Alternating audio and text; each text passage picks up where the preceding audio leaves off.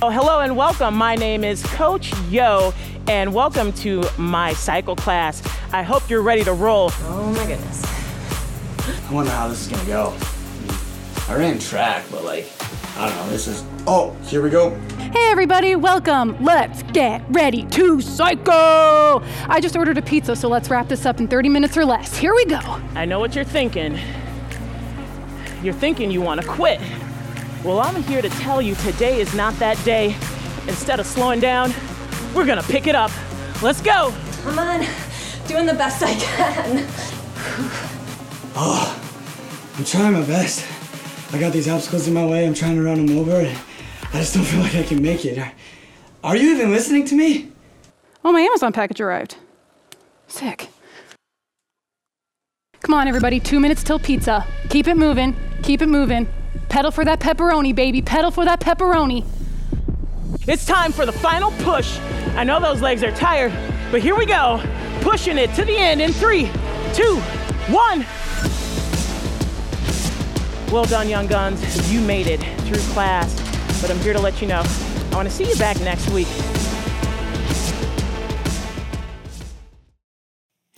All of us desire to be better in life. That quest for betterment is really what's behind so much of the fitness craze that we see today in our culture. That's what's behind this Peloton movement or the iFit movement. It's all about that desire to improve.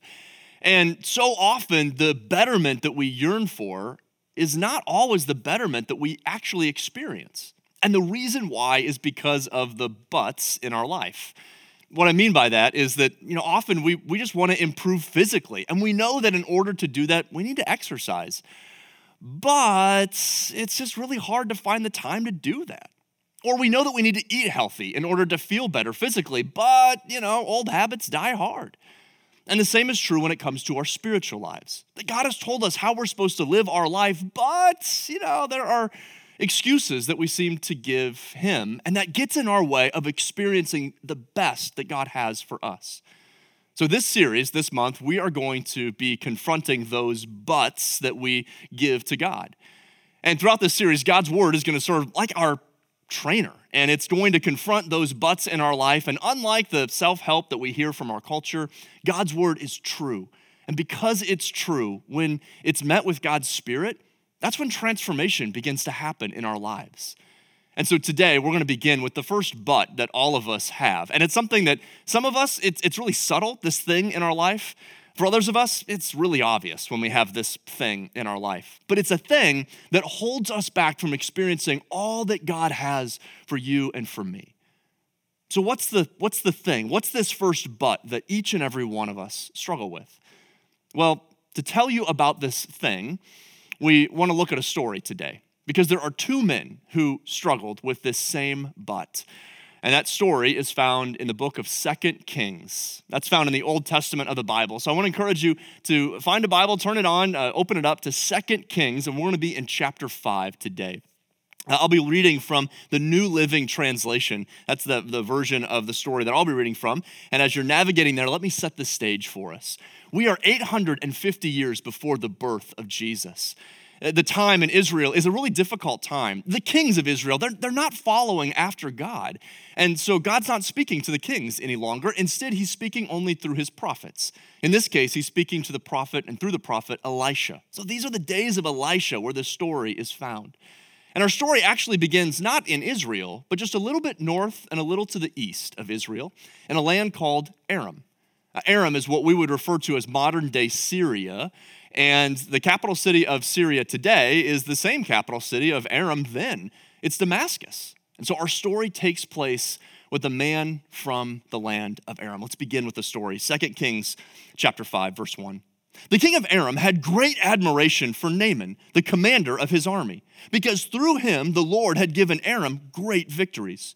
But though Naaman was a mighty warrior, he suffered from leprosy. So right away, we're introduced to this impressive character. It's a hero in the land of Aram, a mighty warrior, the military commander Naaman.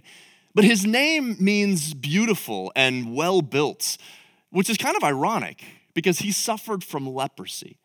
Now, when the Bible refers to leprosy, it refers to a whole variety of skin diseases. But think about this as a debilitating skin disease. Often when someone had leprosy in the ancient Near East, it was like a death sentence for them because it was so contagious and there was no cure for it. And so when someone became a leper, they were excluded from being around other people. They had to live outside of town. And anytime they walked through, at least in Israel, they'd have to announce that they were unclean. It was just an awful condition. And that leprosy would slowly eat away at your skin. And so day by day, the disease would grow and become worse. And so Naaman has a problem. Let's hear what happens in the story. At this time, the Aramean raiders had invaded the land of Israel. And among their captives was a young girl who had been given to Naaman's wife as a maid. One day, the girl said to her mistress, "I wish my master would go see the prophet in Samaria. He would heal him of his leprosy."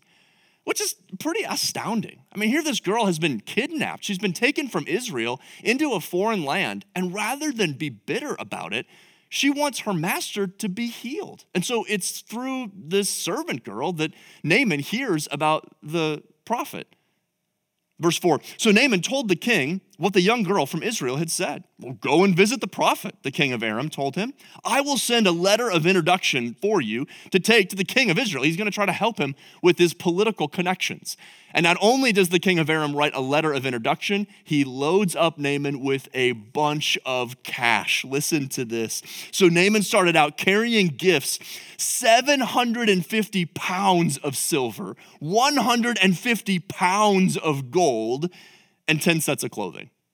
Which I think it's funny that scripture mentions the clothing alongside all of that money. I mean, how fancy were these clothes that they got mentioned alongside all this silver and gold? I don't know what's up with the clothes. But he brings all this cash and this really important letter.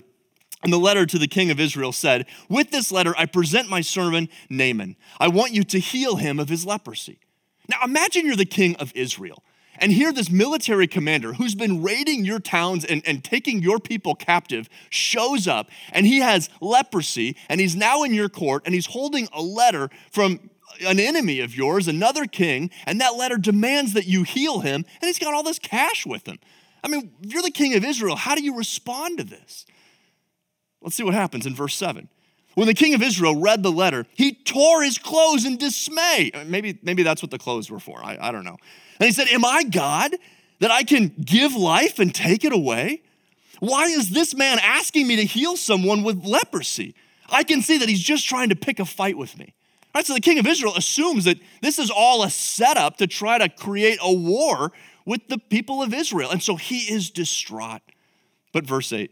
But when Elisha, the man of God, heard the king of Israel had torn his clothes in dismay, he sent this message to him: "Why are you so upset? Send Naaman to me, and he will learn there is a true prophet in Israel."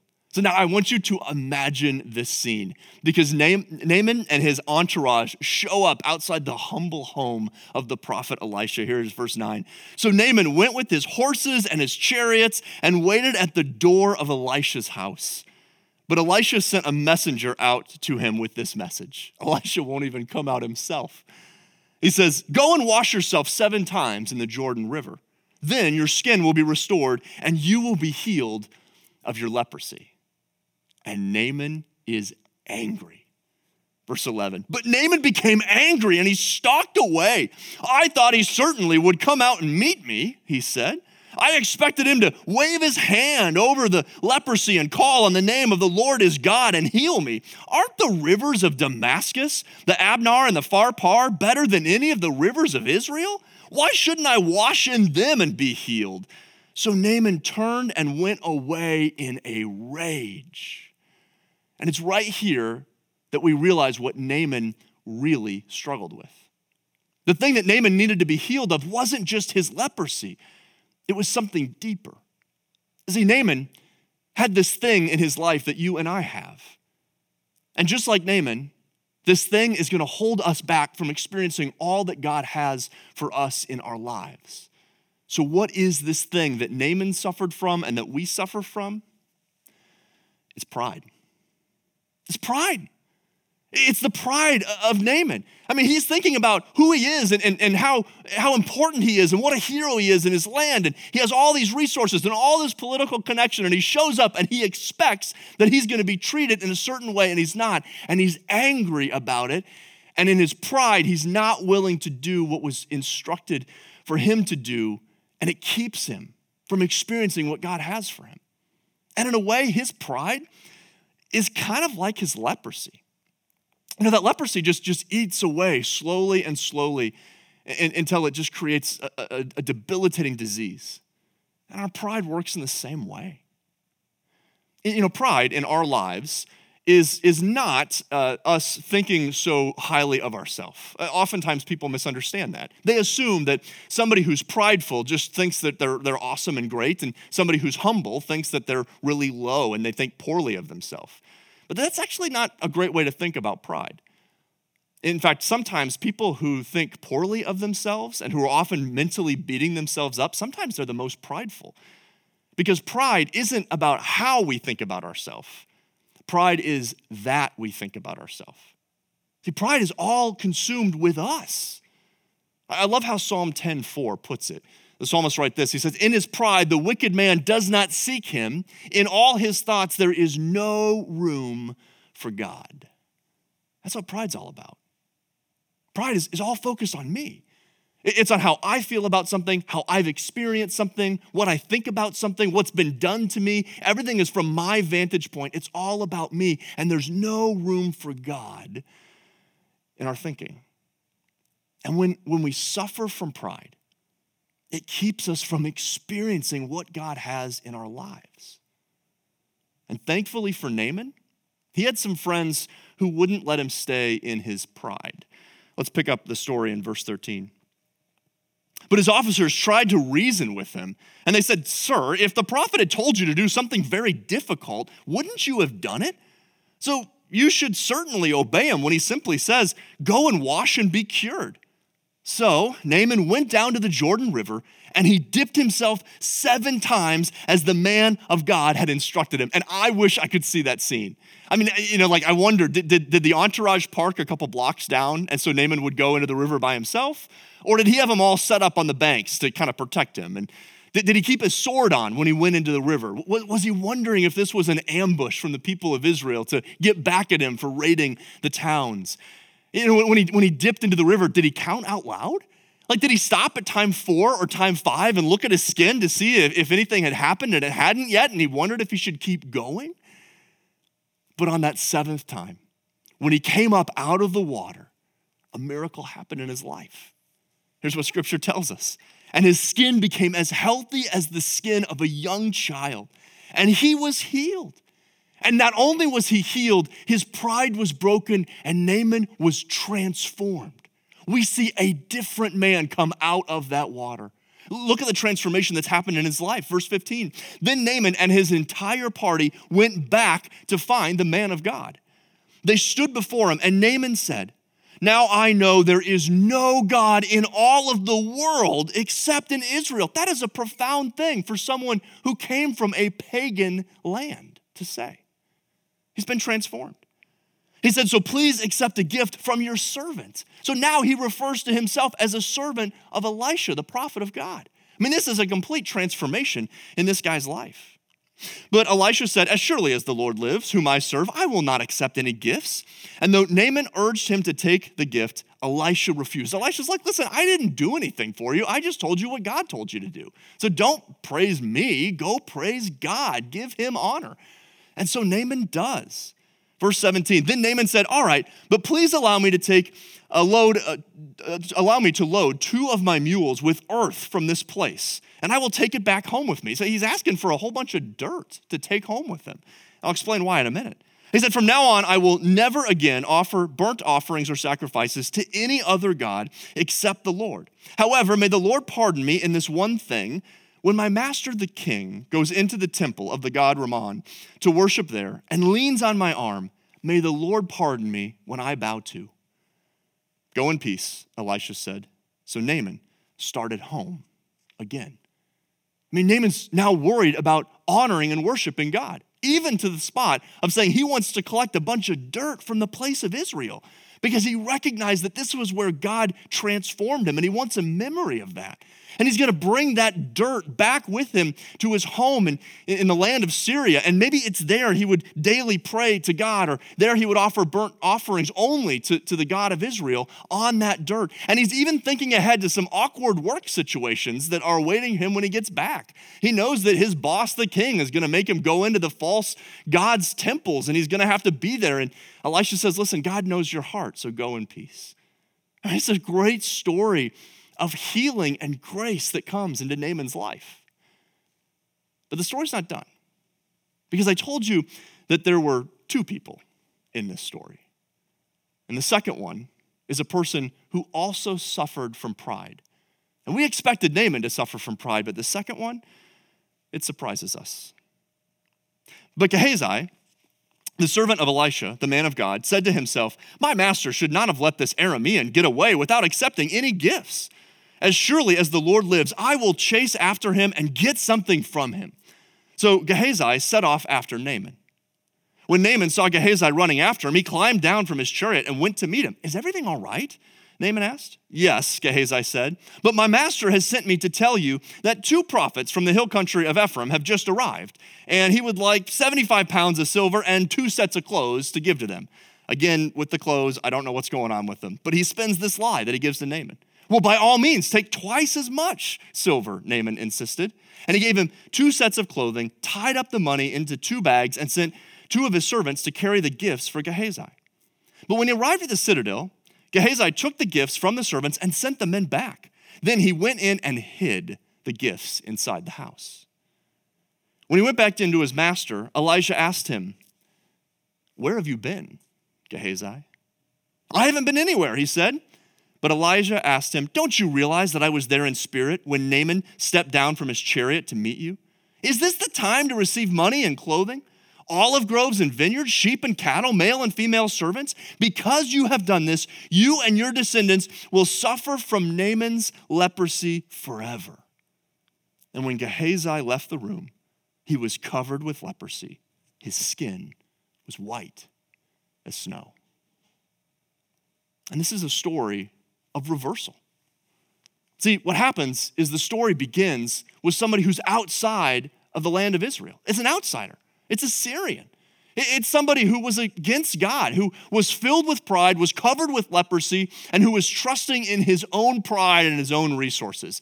And that outsider comes into the land of Israel carrying a truckload of cash and is there transformed. He meets God.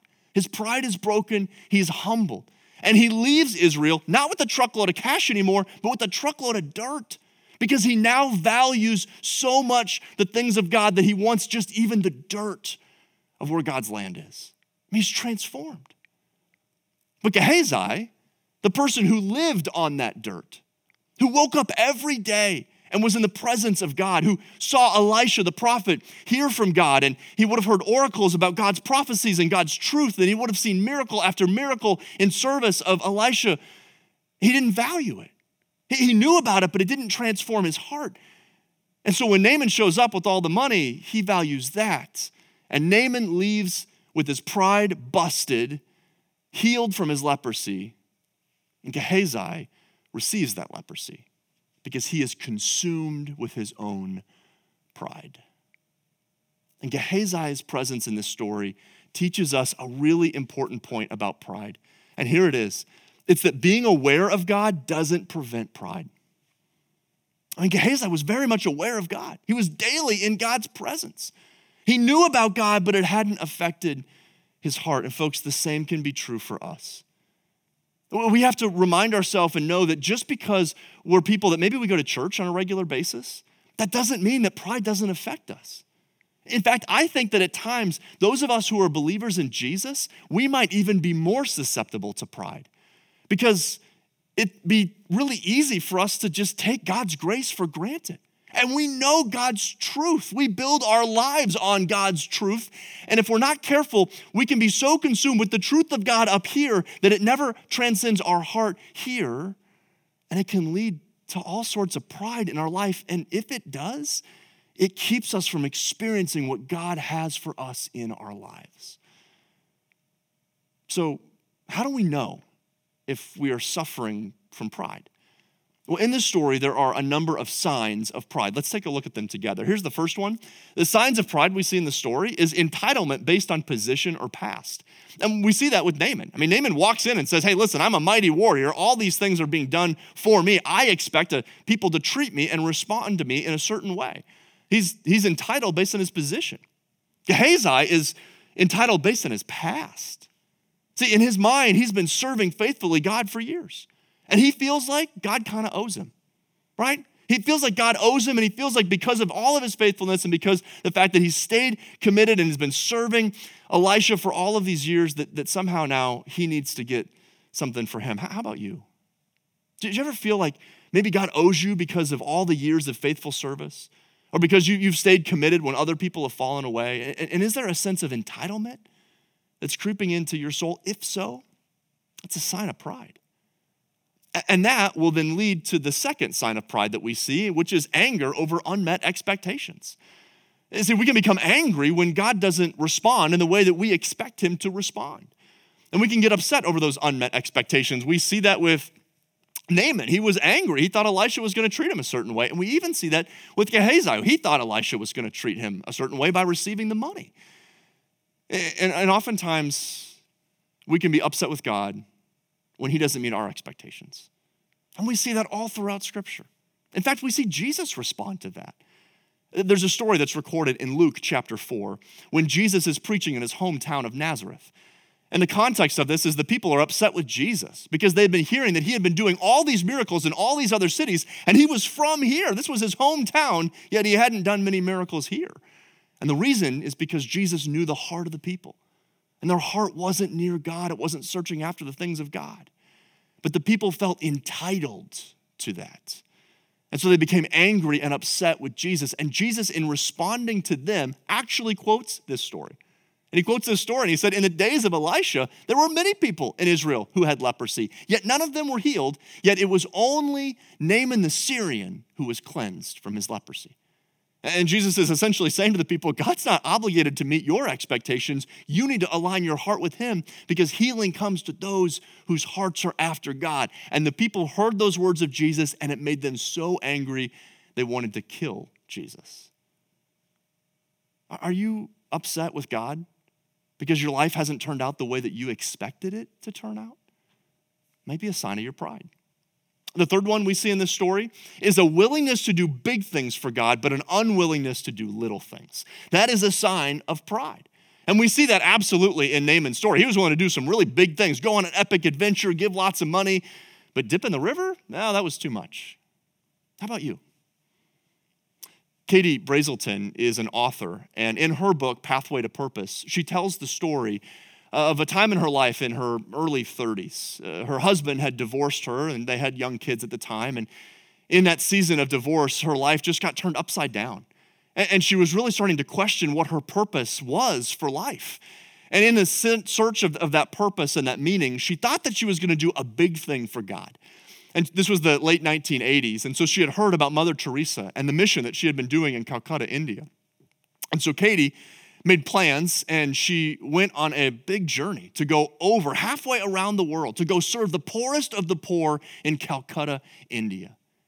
And when she arrived, they handed her toenail clippers. And she had the opportunity to clip the toenails of these homeless women whose feet were just disgusting. And Katie said in that moment, she wrestled with God in her soul. See, coming halfway around the world to serve the poorest of the poor, do a big thing for God, no problem. But you want me to clip toenails? Oh, that was just too much. And in that wrestling, she was reminded about Jesus, who took care of the feet of his disciples. And so clip by clip, toenail by toenail, she worked on the feet of those women in Calcutta. And with every clip of that toenail clipper, a little more of her pride broke. And she was finally ready to understand the purpose that God had for her. You willing to do big things for God, but not the little things? Has God called you to do a little thing and you've been resistant to it? If so, that is a sign of pride. And that leads to our fourth and final sign of pride, and that's making somebody pay for what they've done to you. And we see that with Gehazi. He was so upset that Naaman, that this man who was responsible for raiding the towns of Israel, would come in and receive in his land a blessing and a healing from his God, and then go back without it costing him something. And so he was determined that he was going to take matters into his own hands, and he was going to get something from Naaman. And folks, we often do the same thing with people. And we may not do it economically by making them pay, but we do it relationally. How many of you who are married have ever given your spouse the cold shoulder? You know what I mean by the cold shoulder? It's when your spouse has offended you and then you do the very mature thing of acting as if they're not in the room with you, right? Even though they're standing right next to you. It's just such an offensive way to treat another human being as if they didn't exist or they weren't there. And folks, whenever you do that, it's just a sign of your pride. And I know all about that because that's like my go-to move in our marriage. And folks, it is a sign of my ongoing pride. Because in my pride, I'm not willing to admit and be vulnerable that I've been hurt. And so instead, in my pride, I want to take it out on somebody else. I'm going to hurt you like you hurt me. And these are signs of pride. So we look at this list and all four of these, and I don't know about you, but I look at this list and I go, check, check, check, check. This is so true in my life. These signs of pride are evident. So the question is, what do we do about it? What do we do when we realize that we have pride in our life and it's keeping us from what God has for us? And what we do is we do what Naaman did. We get in the water. We got to get in the water. And the water that I'm talking about may be different for each and every one of us. But when we realize that we have an issue of pride, we need to get in the water. For some of you, you know that you have wronged somebody else in your life. You've mistreated them, you have not acted kindly or appropriately toward them, and you know you need to ask them for forgiveness. But in your stubborn pride, you are unwilling to admit that you were wrong. And so the healing that God wants to bring to that relationship can't happen because your pride's in the way, and God needs to bust it. And you need to be willing to say, I was wrong, I'm sorry, please forgive me. And that's the water that you need to get into. For others of you, you know that God's called you to do something. Maybe he's called you to serve. And right now you're kind of looking around and you're like, well, there's a lot of other things I could be doing with my time, and I just don't know if I want to commit to having that in my schedule on a regular basis. And you have all of these excuses that you put forward, but you know that you need to get in the water of serving. And you just haven't done it. And God wants to use you to bring hope and healing to other people. And God wants to bring hope and healing to you through serving. And you haven't been willing to do it, and you just need to get in the water and sign up and serve. And make time for it and commit to it because God's calling you to this. Or maybe for some of you, you realize that your marriage is just a mess. And COVID exposed all these things, and after all the fights and all the disagreement and all the resentment, you finally agreed that you were going to go see a marriage counselor. And you went to that first session, and it was just terrible. You hated every moment of it. Because in your pride, you didn't want to sit there and acknowledge all the things that are wrong in the relationship. And so consequently, you're thinking, I'm not going to go back. But we need to be like Naaman and stay in the water. He had to dip himself 7 times. And for some of us, we know what God's called us to, and we just took that initial step to do it. But the thought of continuing in this just feels exhausting, and it's all because of our pride. Folks, stay in the water. You know, for me personally, this idea of getting in the water is really tangible right now. Several weeks ago, I mentioned to many of you that I was suffering from a hip injury that was from running.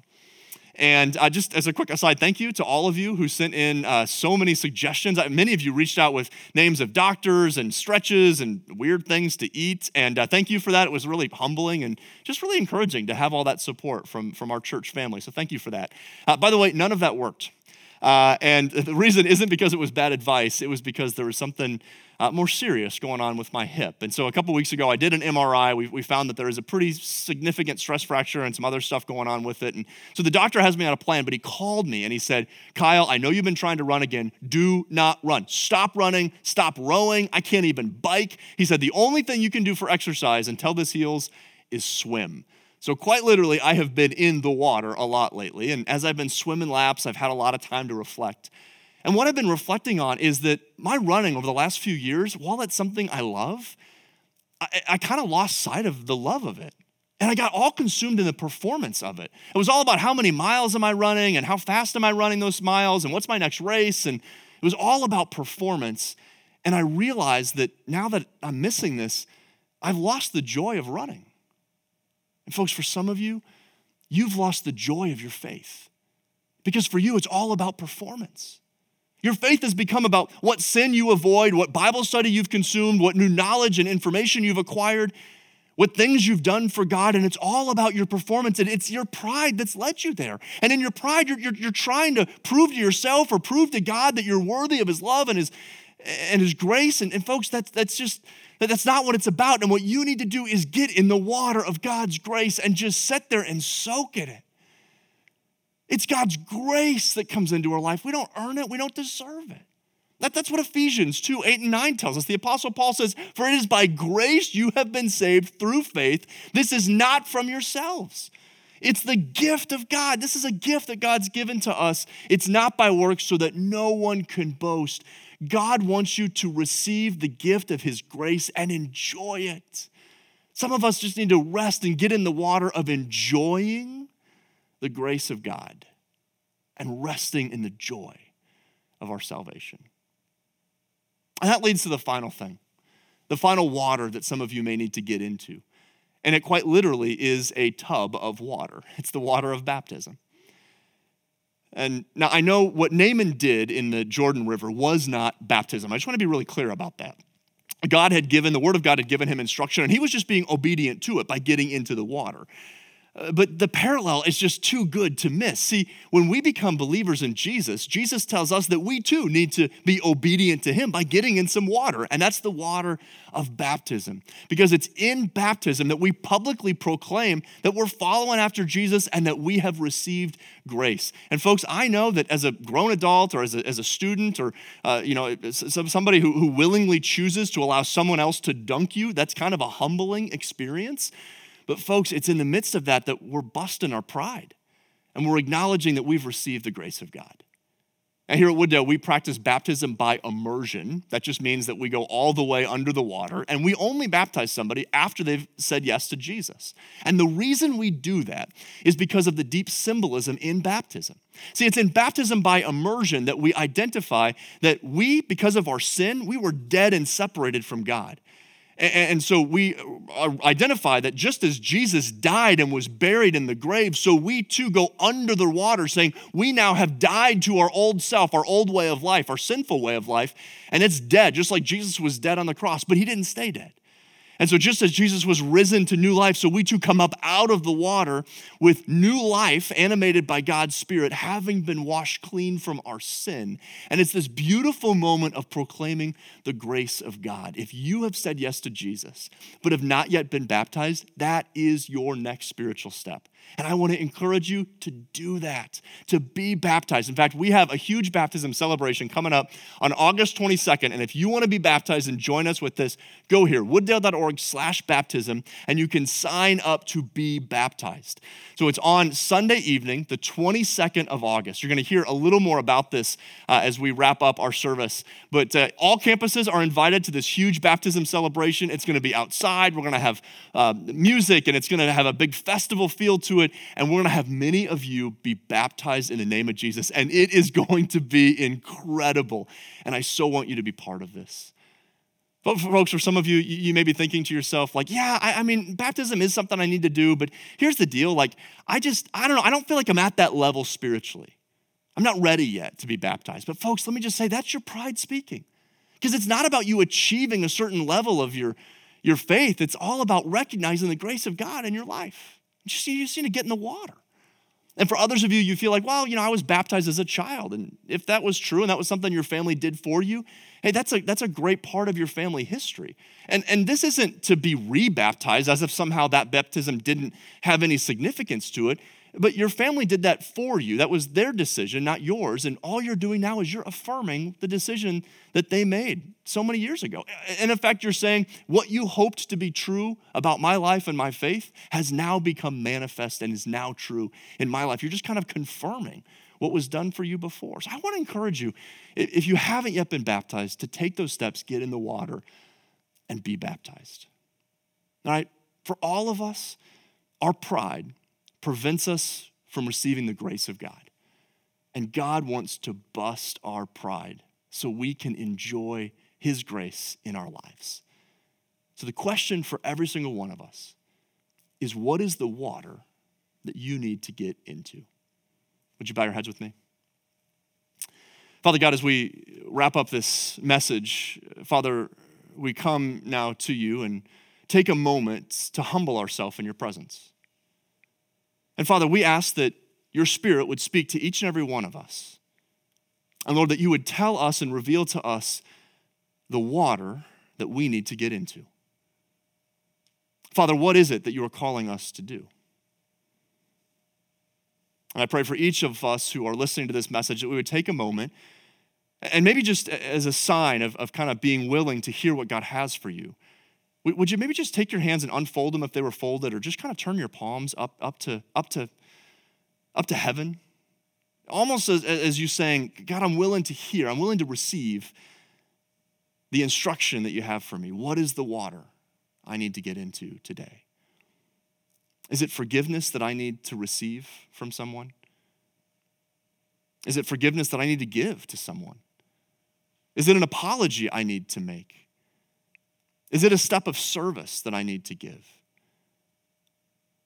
Is there someone in my life that I need to be more intentional about reaching out to? You've asked me to help reach out to that person, and I've just been putting it off. Or is it a big step of faith of choosing to get in the waters of baptism? But Father, would you reveal through your Spirit to each and every one of us, what is the water we need to get into today?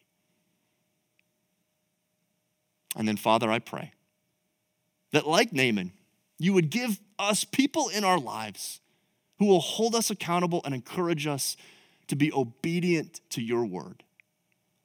And Father, that we will receive the healing and the hope that you have for us when our pride is busted. And it's in your name we pray. Amen.